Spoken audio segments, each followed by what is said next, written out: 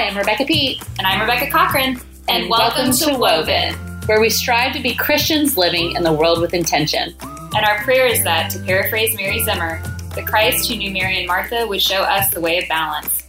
Thanks for listening. Hello, guys. Welcome to episode 26. We are pretty pumped because today we're starting a new season. Yep. So our last season would be episodes 1 through 25, or we could even call it like quarters, like we're in college, because 25 is a quarter. Whatever. See, I'm so old that we didn't do quarters in college. Well, I didn't either, but I They always do thought it now. I always thought they would make more sense.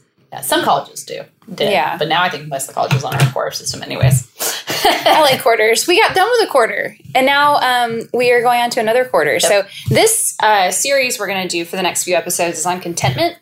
And the reason we wanted to tackle this now, as we're getting into what we've been calling the R months, September, October, November, December, these are those crazy months of the year where there's a lot going on. We see a lot of family, and there's a lot to breed discontent, whether it's someone else has a better Christmas card than you, or, their kids look more put together, or just a million things. I mean, it's like Halloween costumes, and it can just get really like discontent really quick. And you're going to people's Christmas parties, and maybe you're a crappy hostess and you go to a perfect hostess, and just there's so much opportunity to be discontent that we wanted to talk intentionally about contentment. And we've picked 3 topics that we think are pretty universal and that kind of come up around this time of year.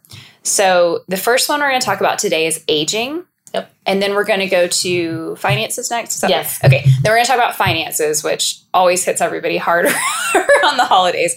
And then the last one will be on just like our relationships and families. And we're going to talk about some boundaries and things like that. So, but today we're going to start with aging.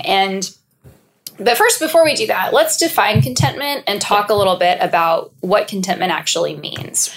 Okay, so I think that sometimes when we think of the word contentment, especially in like church circles, we have this idea that means that we're just like happy about everything. Like no matter what comes our way, we're happy about it. Mm-hmm. And, you just need to get over it and be content. Because people are starving in Africa. Yeah, exactly. Yeah.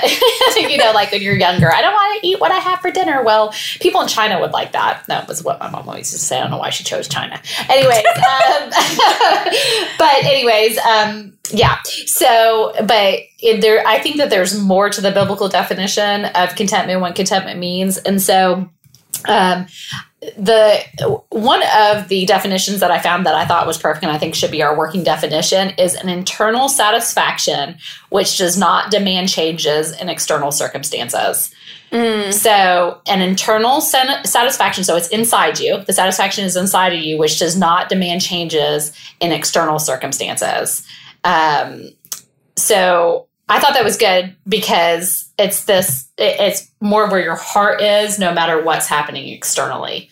And like, obviously we can't be happy about all the good and bad things that happen to us, but there can be an internal posture of satisfaction even when things aren't always happy and joyful. Well, and to say that doesn't demand, I think that's an imperative word there, because I think like you can want to change. Yeah. You can want changes. You can desire a new job or whatever it is, but you're not going to let that determine your happiness, or you're not going to demand that until I get this, I'm just going to dig my heels in and be mad. Yeah. Yeah, definitely. And the Hebrew word for contentment is y'all, not y'all. Wait, what is it? It's y'all, which is Y-A''al. So it's close to y'all, but it's Y-A''al.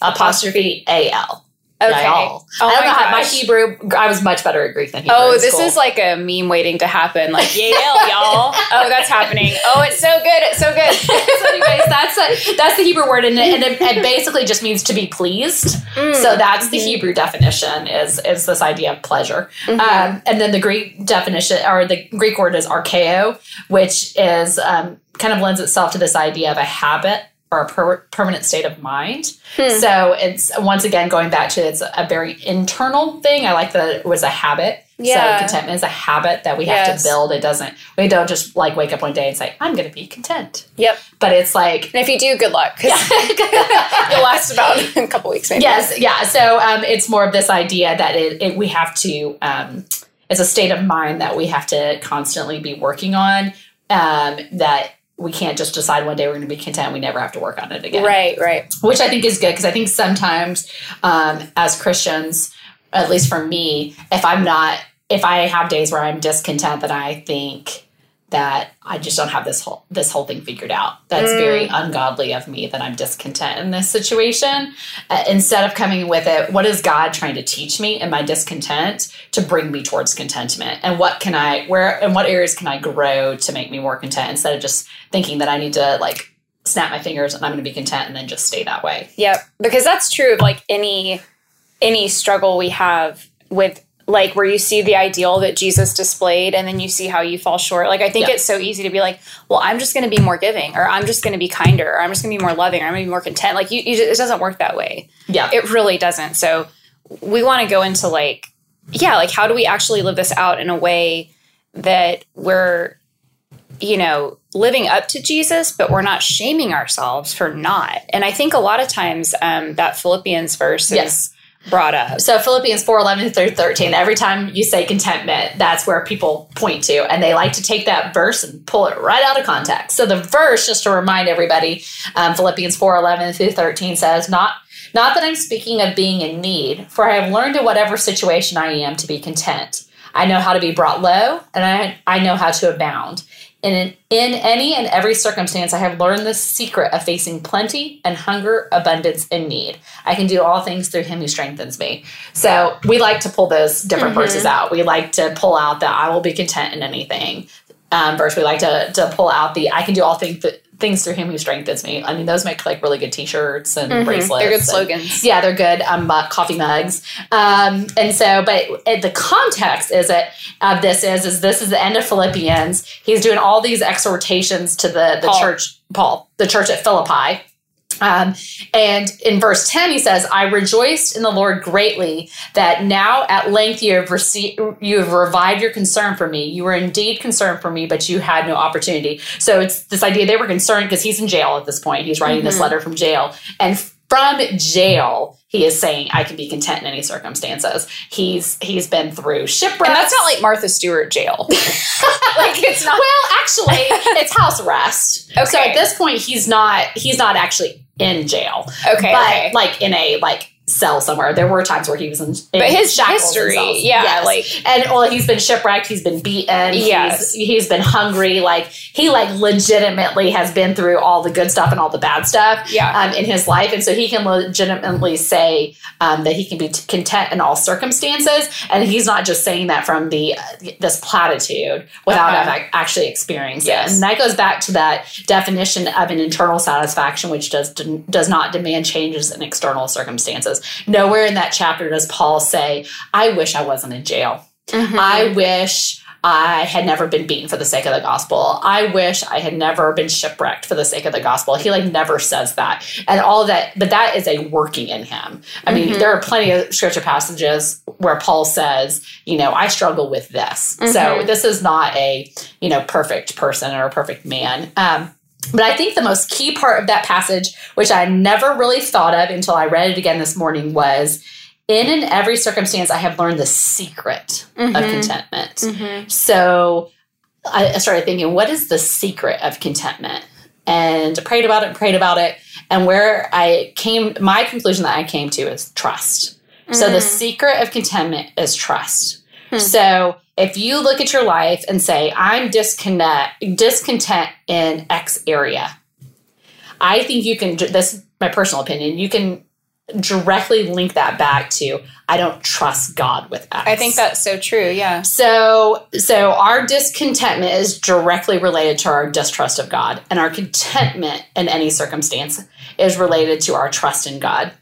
And so that goes back to the Greek word, the habit, the permanent state of mind, this inward happiness, satisfaction, or whatever you want to talk about contentment, how you want to describe it, is more based on, is less based on our situation and our emotions, and more about where our heart is.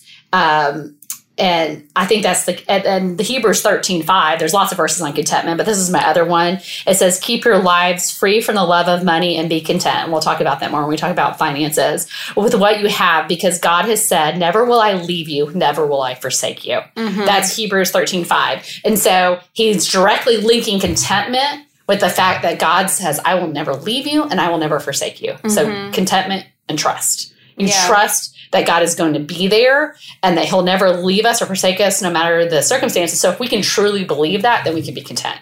If we can't believe that, we're always going to be discontent. No matter if a good circumstance comes our way or a bad circumstance comes our way, we're never going to be content either one of those situations until we trust that God's never going to leave us or forsake us. Yeah. And I think like when I heard the word secret, the first thing I thought was like, it's in the practicing. Yeah. But that in itself is a trust, because you don't practice something you don't think is going to eventually lead to something else. Like, if you think you always are going to suck at softball. I mean, I'm awesome at softball, but I'm not.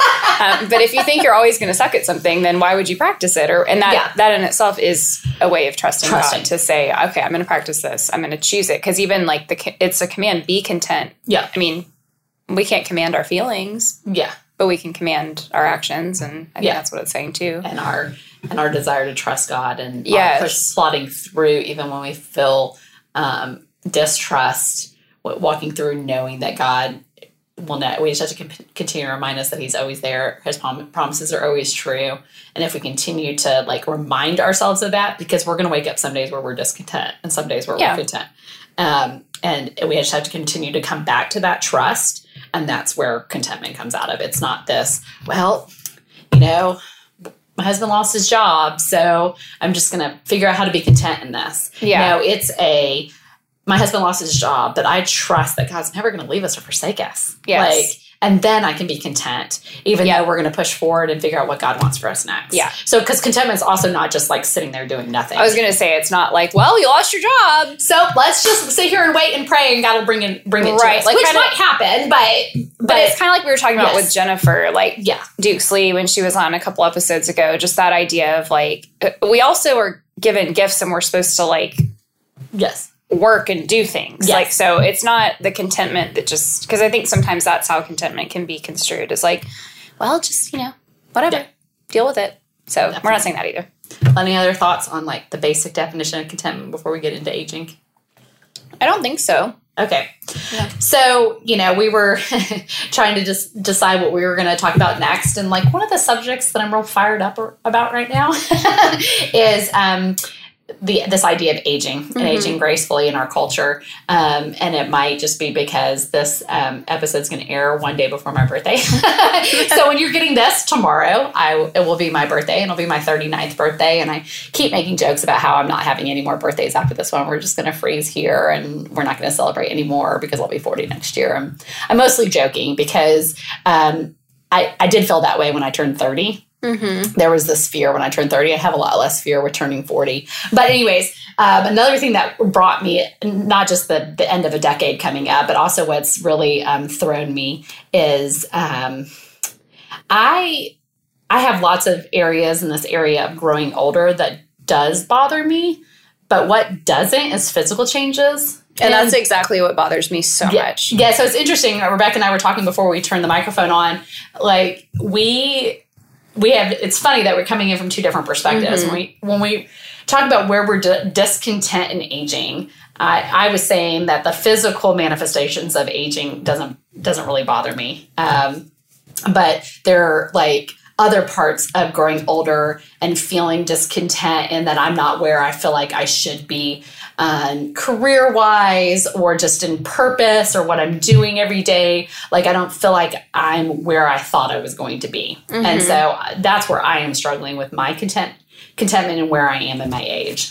And then you talked about how the physical stuff is what bothers you. Yeah, and I mean, I think it all goes back to like, we're going to struggle with seeing whatever it is that we've been valued for, like, kind of slipping away, right? Whether that's like an internal value or an external value. So like for me, it just has always been important to the people around me that I be beautiful. It's just always been something, I mean, and not like overtly so, like my mom didn't like throw me in pageants or anything, but it was just always like, that's what I heard, like, and you know, it was like, yeah, good job on whatever you just did at school, but like your dress is so pretty, or or look at your hair, like all these things. And so then, you know, it's like you kind of go through that with that expectation.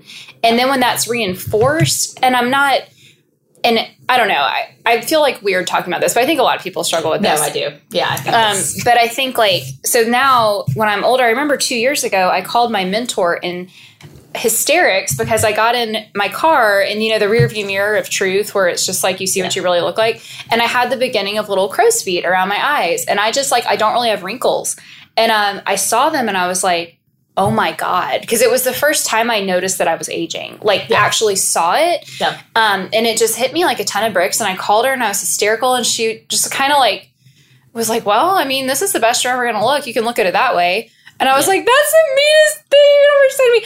But, you know, it's brought me to that thing where I'm really thinking, I'm having to put it all in perspective. Because I think that's the key to being able to accept this is like, I'm allowed to be, you know, frustrated with changes and how I look. But if I let that overtake me and I don't see it all in like the perspective and as a whole of like my life, that can get really overwhelming. But the thing is, I've had to be really careful about, you know, even like social media accounts I follow or things like that. But yeah, I mean, I struggle a lot with this. It's really hard because to me, that's always been what was valued about me was my appearance. And like, as it started, and I'm not saying I'm like hideous or anything, but you know, it's like, you're seeing it go away. You're seeing it. Well, I mean, you know, our outward body is wasting away. I mean, that's biblical. That's scriptural truth. So what do we do with that? And it's interesting. My big soapbox with this comes in.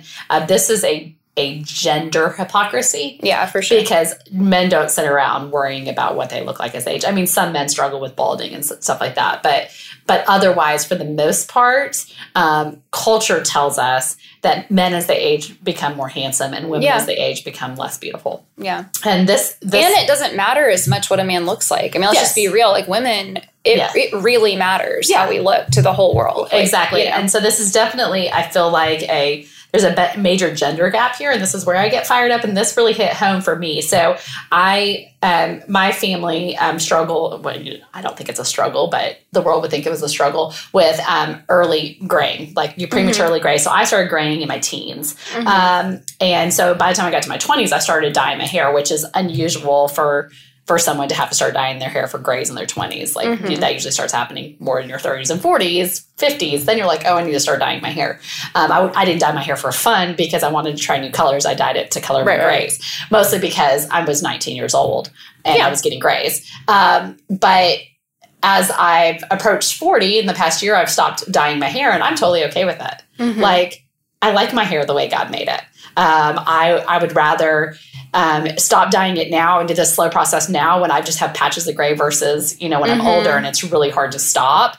And I like the way my hair looks with speckles of gray. And so I was like, this is a decision that I've made and I like it. Yeah. And if somebody else decides to dye their hair because they want to cover their grays, that's the decision that they made. Right. And like, I'm not judging their decision as much as I don't want my decision to be judged. But I have been amazed at how many people have had something to say about it. Yes. Like, and it's mostly men. And really, because I feel like a lot of women have been like, go girl. Like, it's been positive things from women, mostly positive things, or I wish I could do what you're doing. And I'm like, I'm really, you know, I'm not saving the world. I decided to stop dyeing my hair. Like, there are way more important issues. And that's where I've come to, and this isn't a matter of, you know, letting myself go because I'm about to be 40. This is because I still am healthy and I eat well and exercise and all of those things. And I like to, you know, dress nice and like all of that. So it's not a matter of letting myself go because I've just like decided that this is how I'm going to age. But it's more of like, God created me like this and I like my hair like this. And I was only covering it because I felt like that's what culture said I should do. Right. And I also have this. What was your motive for doing it? And I also have this twinge of fight the power in me too. Yeah. Okay, not just a little twinge. I have a major twinge of fight the power in me. So I'm like, I'm gonna fight this cultural norm that says that women have to dye their hair because they're getting older and they need to cover up the fact that they're getting older and that's how God created their body to be. Just like But men, like, you know, my husband's beard is starting to go gray. Nobody tells him he needs to dye his beard, you know? Mm-hmm. And so I just, it just really irks me that nobody would ever walk up to a man in a grocery store and say, I'm so proud of you for not dyeing your beard. Oh, yeah.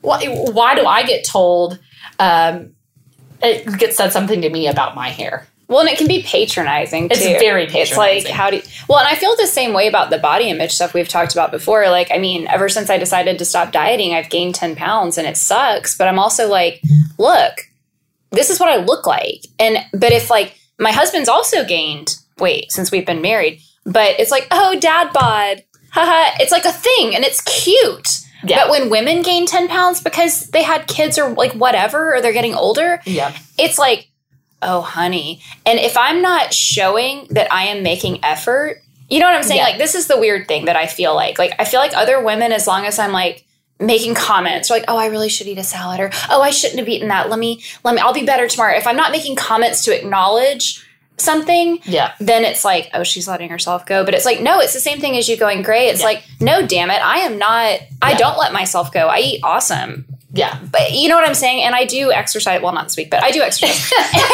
and all those things. But it makes me mad too for different, because it's like, it's not fair. And I do take care of myself. And this is how God made my body. So what am I going to do? I think about also the gender. Let's think about Hollywood, for instance. Yeah.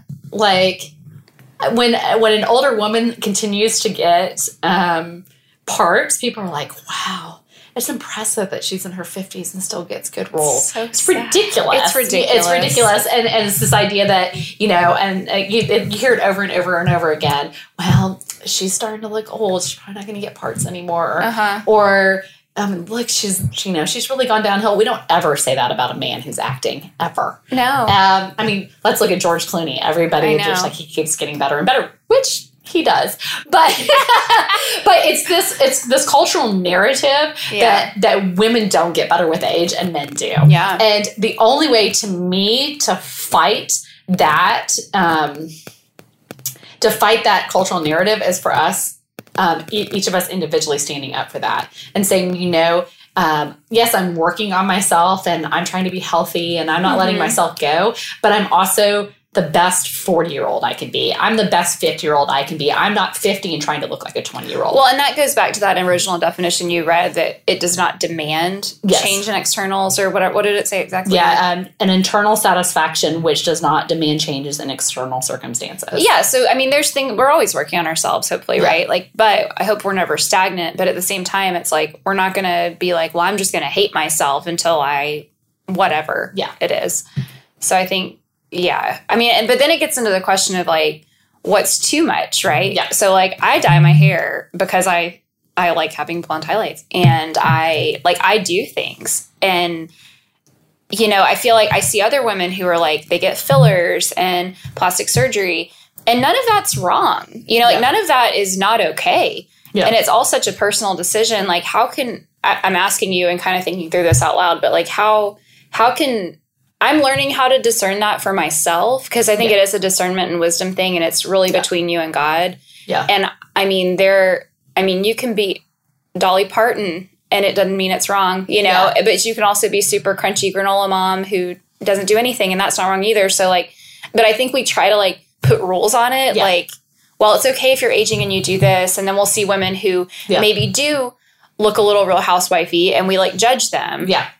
Well, I mean, I think we talked about before about motives. Mm-hmm. And I also think about, are you trying to be somebody different than who you are? Mm. So I believe, let's use Dolly Parton as an example. I believe Dolly Parton to being exactly who I do too, but that's like, not how she looked originally. Exactly. So it's like, but you know, that's Dolly Parton. Yeah.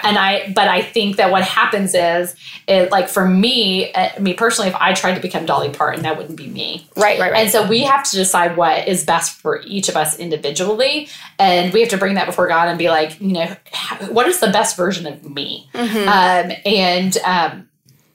You know, and some people, plastics. I know people that have had to get plastic surgery on their eyes because it was impeding their vision and it had to do with their droopy eyes. And yes, it made them look better when they did it. Well, obviously that was something that needed to be done for them, for their lifestyle to be better at their age. And then there's other people who obviously go way overboard on plastic surgery. And I would believe that there's discontent bred in that. Yeah. People that are overdue plastic surgery because they're 6 years old and want to look 20, I'm going to call that out as discontentment. That's not a judgment of the decisions that they have made. And I'm not saying anybody that gets Botox or anybody that gets like this type of plastic surgery, I'm not judging their decision to do that. But if you are constantly trying to be somebody you're not, there's obviously discontent there. And so I think it all comes back to a motive check, your heart check. Like, am I discontent in the situation, and am I trying to cover that up with X, Y, and Z? Yeah, I think that's good. Like something I feel like the Lord's been having me do is, so I'm like a big makeup person. Like I love makeup. It's super fun, whatever. I always. Yeah, and that's you. And that's who you are. Me. Yeah. Mm-hmm. But once a week, I make a point to not wear any makeup and to go in public and just live my normal life without it, because I don't want to forget. I'm the opposite, by the way. I make myself wear makeup once a week so that I can actually remember that I know how to do it. But I think the thing about it is I don't want to forget my baseline. And I think once you start, like, this is just me, and I don't know if this is like good advice for everybody, but like, I don't want to forget what I look like when I wake up in the morning. And I don't want to get so used to doing myself and putting myself together in a certain way where I'm wearing like figure altering clothes and like my hair's like all of those things. Like I want to remember what I really look like so that then the next day when I go to get ready, it's not building on the previous day's like kind of fakeness. You know what I mean? Like it's building from ground zero, which I think for me is a very healthy thing to do. Yeah, I totally agree. I think that's good ways to work on our contentment, and just because you find makeup to be fun and you enjoy it, and that is something you like to do, and that's not I think the way you stray from it being this fun thing that you enjoy doing and changing things up all the time, and that's a part of your creativity as right. You like beautiful things, you like it's almost like a painter's canvas, and the line comes in of where this is fun Why thing that you like doing it, or am I doing this to cover up flaws? And I think that there's that line, and that and I think too there's a tension because of course I'm covering up flaws. Of course we all do it. Like, so it's like but it's always like just checking back in with your motive, and but then I mean for you it hasn't always been, it's not physical stuff. Do you want to talk a little bit about that? So for me, it's funny because, in my threeness, our baseline is achievement. Like we, as a three, like I constantly judge everything that's happening in my life based on where am I achieving in these areas. And so, it was interesting. I read a study, and it was actually it was talked about in the Washington Post. It was actually based on a book by Jonathan Rauch. I don't know how it's pronounced, but it's called The Happiness Curve: Why Life Gets Better After 50. And it was interesting because he talked about, and there was tons of scientific evidence. They did a lot of statistical analysis and talking to people from all over the world. This wasn't just an American-based study, but it was all over the world. And they came up with this U curve of happiness. And obviously this is a secular report. This isn't a biblical report, but it's the U curve of happiness, and like peak of contentment. So think of a U. On the left side of the U was your 20s. So a lot of people in their 20s say they're happy with life. And we were actually talking about, before we started the microphone, that a lot of that is a false sense of happiness. Well, yeah, because in your 20s, you're hot. You have, like, disposable income. Yeah. The world is your oyster. You most likely don't have children. You don't have kids or, like, you did because you got married when you were 12. But I didn't have kids in my 30s.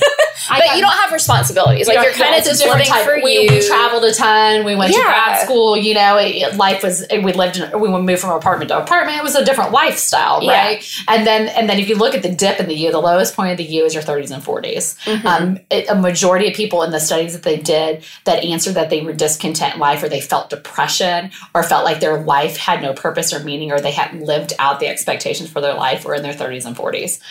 The highest amount of antidepressant use in this study was from 45 to 49. Interesting. And so a lot of people struggle with, because, when you're in your teens and your 20s, at least for me, because my struggle in life is constantly wanting achievement. So I started my 20s with this expectation of what I was going to look like achievement wise and what I was going to do with my life.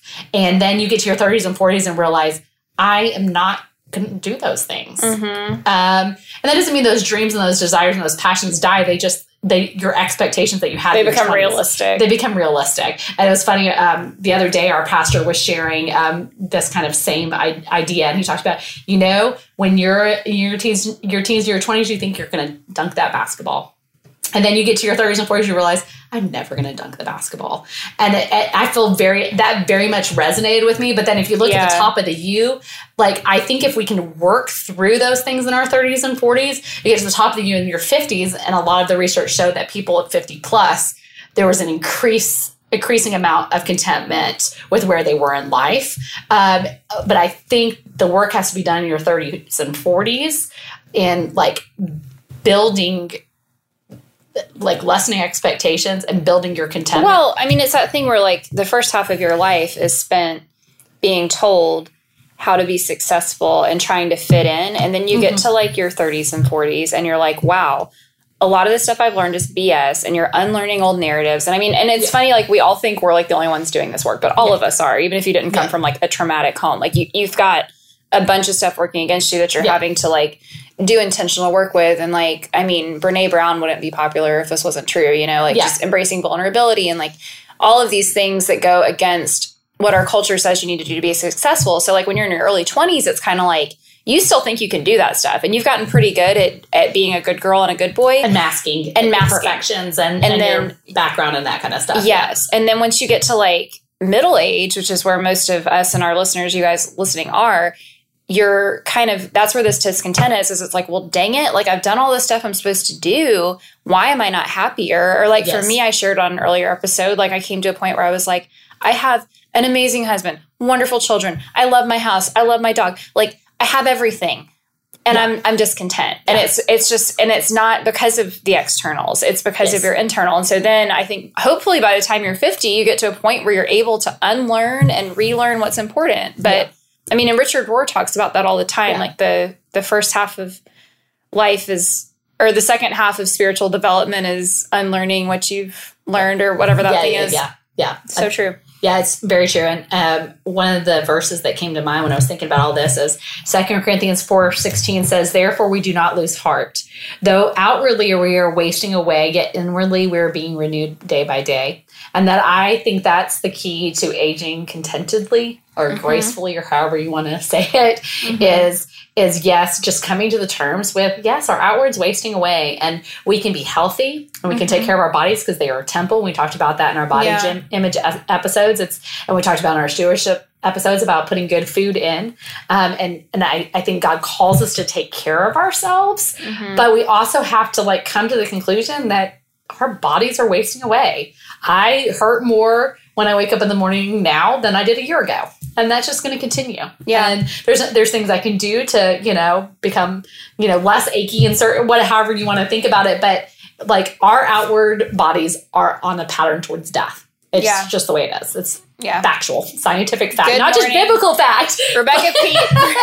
the bringing the morbidity here, but but our outwards are wasting away, but our inwards aren't. Yeah. Our inwards are with us forever in eternity. Yeah. And the key to aging contentedly and gracefully is working on those inwards. My job right now is to prepare my inward body for what's to come. Yeah. And that can continue to grow and look more beautiful and more beautiful and more beautiful when my outside is, by worldly standards, becoming less and less and less so. And so I think that that's where the key is and the secret is. And that goes back to the trust and all of those things. But putting the focus on that, I found a really great quote. Her name was Myron Taylor.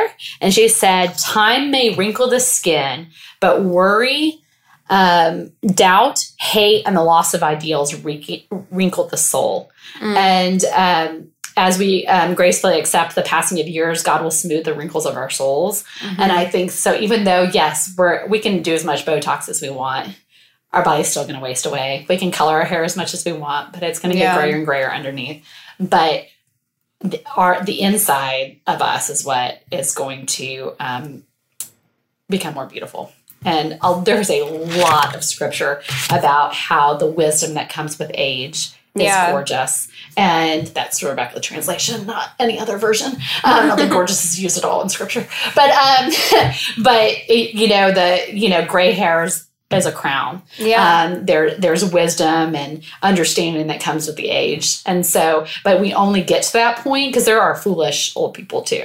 Yeah. And the only way we get to that is this cultivation of our inner self while the outer self is wasting away. Which means I think so I have two things to say about that. One, there's this phrase in the kind of body positive community that I just love. It says your body is not an ornament, it's an instrument. Yeah. And if you think about that for a second, what do you do with ornamental things? You dust them and you preserve them. That's all you do with them. But instruments have to be rewired. They have to be oiled. They have to be kept up, tuned. Yeah. And I just think that's such a beautiful image of the two ways we can look at ourselves. Yeah. And that doesn't mean instruments aren't also polished and shined and made beautiful. Yeah. They are. Yeah. But they're not a little porcelain doll that you wipe off every couple weeks. Yeah. So I think, I don't know, I just love that image. And I don't know. I forgot the other thing I was going to say. So we'll come back to that later. Maybe it'll come back to you. Well, it's funny. I was reading Francis Chan's views on aging, and there's this great video that I'll link to online that he does on aging. But he's real frank. He says, and that's how he lives his life. But every year we live, we're one step closer to meeting Jesus. Every year should bring an increased awareness of how precious time is and how we must make use of every moment to serve him. And I think that is, for me, where I want to lean into. Statistically, I probably have another 30 or 40 years of life, so it's not like I'm dying anytime soon. I mean, who knows? I mean, the times in our days are in God's hand, and I could walk out and get hit by a bus today. But most likely... Morbid, too. But most likely, I have a long life to live still. I'm only halfway done. Yeah. And so, statistically. And so, but every year is a step closer to eternity. And what am I doing to make use of that? Because I think American sentimentality is in our 30s and 40s, our goal is to build for retirement so that one day we can do nothing. And I don't think that's a Christian sentimentality. Yeah. I mean, obviously it's important to save, and we'll talk about this in the finances, but just save and to rest and I think rest is important, we could stop working our day job, but does that mean we're just going to play golf every day and fish? I mean, yes, we're going to get to do more of that than we get to do in the daily grind now, but I also think the point of it is to give us freedom to serve God more. Yeah. Without having to worry about our resources. Yeah. We don't have to worry about making a daily, the weekly paycheck because we've saved for retirement so that we can do more for the kingdom. And I think that is a scriptural mentality on retirement versus the American mentality. And not saying that traveling is not important and like you said, resting and spending time with our grandkids and that kind of stuff is not important, because it is. But I think what are we working towards? What is our motivation? Well, and I think that attitude is sort of symptomatic of the way we're living, right? It's all rest when. Yeah. All have fun when. We don't know how to integrate this into our life now. Yes. We suck at Sabbath. We suck at making this a lifestyle and part of our life. So that a lot of us do glamorize retirement and think one day I'm just gonna, and it's it doesn't occur to you could rest right now. You could put your stupid phone down and sit down and enjoy your life for a minute. And so I think, when I don't have my kids at the house anymore, then I can do X, Y, and Z. Right. And I can serve. No, that's real. No, there is, but that doesn't mean that I know, during their child raising years that you can't take margin and space. They can't take margin and space, and that you can't serve other people while you're in the midst of it. It's true. I mean, how do kids learn how to serve? By seeing their parents do it. So I think that your 30s and 40s, and even into your 50s, you're building this foundation to this legacy that you're creating for the kingdom, for your family? And do we have that long view in mind? Or are we just like trying to get to where we don't have to do anything anymore? Yeah.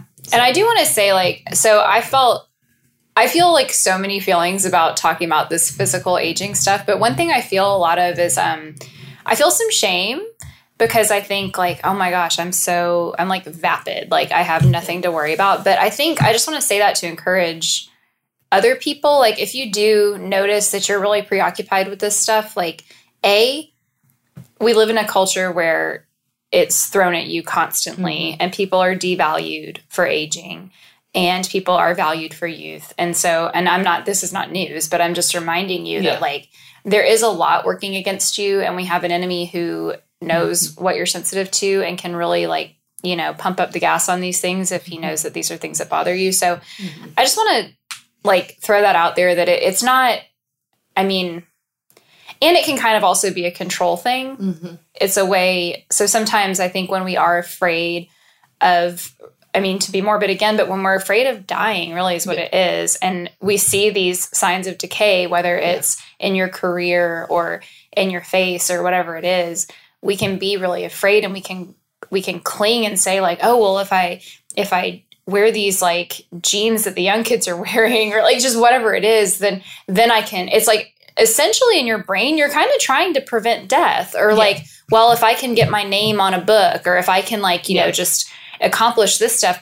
So I just want to say like that, you know, I think a lot of times we judge our behaviors and we are like, no, tisk, tisk. But it's like, I feel like when God looks at us, he sees why you're doing it. And his heart is just like full of compassion for us. So I just want to say that this isn't something that God's like, how dare you? You should be grateful for aging. Aging is a gift, blah, blah, blah. He's like, I know how hard, he knows how hard it is and he gets it. So I just want to say that out loud. Yeah.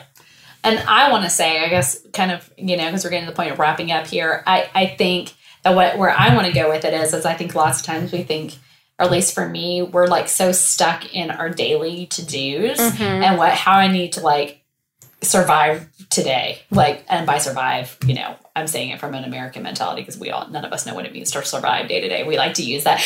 Oh, I'm just surviving day to day with my kids. I'm like, well, you're not in a Syrian refugee camp. You don't have a clue what it means. You didn't travel a desert for 10 hours to get water. Yeah, exactly. But you know what I'm saying? I'm saying that facetiously. But like the day in, day out grind of life in our 30s and 40s, like we don't look ahead to the future.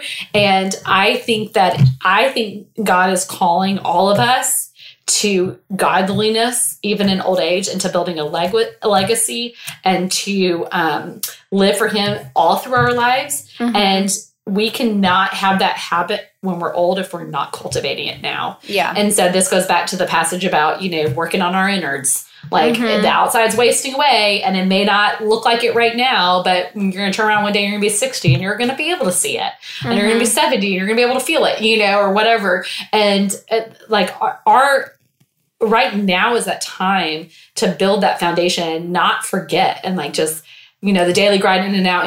And then one day your kids are gone and you're looking at your husband or you're looking at your wife, if any men are listening, and you're looking at him and you're like, what have we done? Yeah. Like, obviously we raise kids and that's wonderful, but like, what have we done to our innards to prepare us for now where we have this time to serve and this time to give back and we haven't cultivated anything inwardly. And so that is my call to people. So your call is one of giving ourselves grace in these struggles. And my call is wake up. Like, you know, the days are short. And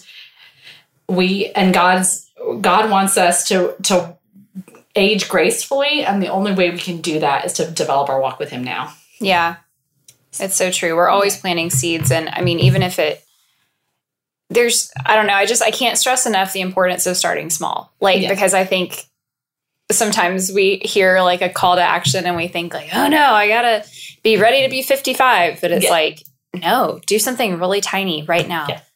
Well, and however, you know, we're developing habits. So like, let's go back to the fact that we say content when we came back to talking about contentment and we said it was trust, you know, that those things go hand in hand. Well, like developing trust is a habit. Like how we respond mentally and emotionally to life's problems are habits that we are developing now, that our kids are developing now, that we're still developing, that's going to carry us all the way through old age. But we have to be working on those habits. Yeah. We have to be building the muscle of trust. We have to be building the muscle of praise and of hope for what's to come. Like we have to be building those muscles. And if we just just go about our daily business and not think about those things, then our inwards are going to waste away like our outwards. Yeah. And a really practical thing you can do, when you see a little girl, tell her she's smart or that she's funny or anything else. Yeah. That's just my little call. If you see one of my little girls, especially. Because they're also beautiful too. So, but I see it happening. Yes, I see it. of course you do. Because our kids are cute. And people, all kids are cute, And for some reason, when people see the double twins, they're like, ooh, yee. And I get it. And I want that. But I also am like, man, you guys are funny. And you're awesome. And you're creative. Really and you're talented. So anyway, I feel like we can, even though we haven't had these things the way we should have had them, we can always help the next generation. And I think that, we look at cultural dysfunction and we think, what difference can I make? And I think that is a difference we can make. I think watching our words in front of the next generation is key. Yeah. I think about, we're watching a football game and they're, hush. We're a football family. It's fine. I think it was a football game. It doesn't matter the exact context. And there was a female reporter and something from the Peanut Gallery was said. I'm going to try to keep names out of it. But the Peanut Gallery was said, somebody sitting in my living room was said about her looking old. Maybe they need to find a new announcer. And my daughter was sitting there and I said, I looked at her and I said, she's still there because she can do her job. She's still there because she is a very good sideline reporter. She's there because she has a lot of knowledge of football. She's not there because of her looks. And so I think we have to constantly be on guard to turn that cultural narrative. That is the only way. And I can only do it for my sphere of influence, but you can do it for your sphere of influence, which is different than my sphere of influence. Everybody's listening has their own spheres. Yeah. And if we were all trying to change that cultural narrative to show our daughters and our sons, because my son was sitting there too, so he's internalizing that as well. That's okay to have that notion and that mentality. And so we can affect the next generation and change the cultural narrative if we all just work in our sphere. Yeah. And I said girl moms. That totally goes for boy moms because you're determining how they view women. Yeah, and exactly. The aging process in women. And our sphere isn't that small because there's 6 degrees of separation, right? Think about how many people you know. Yeah. It's just true. I don't know. Anyway, but it's good. This is good. It's good to talk about this stuff. Let us know your thoughts. Let us know where you're struggling with aging. We'd like to hear. Yeah. And be sure to tune in next week. We're going to be talking about contentment in relationships. There's going to be a lot of disclaimers there. Yeah. Again, same thing with don't you don't just have to sit there and take it. Yeah. But we do have to be content. Yes. In our relationships. So that's a tricky thing. Yeah, so it's going to be a tricky conversation. We're looking forward to diving into that. So until next week, I hope you have a wonderful week and we will see you later. Okay. See you next week.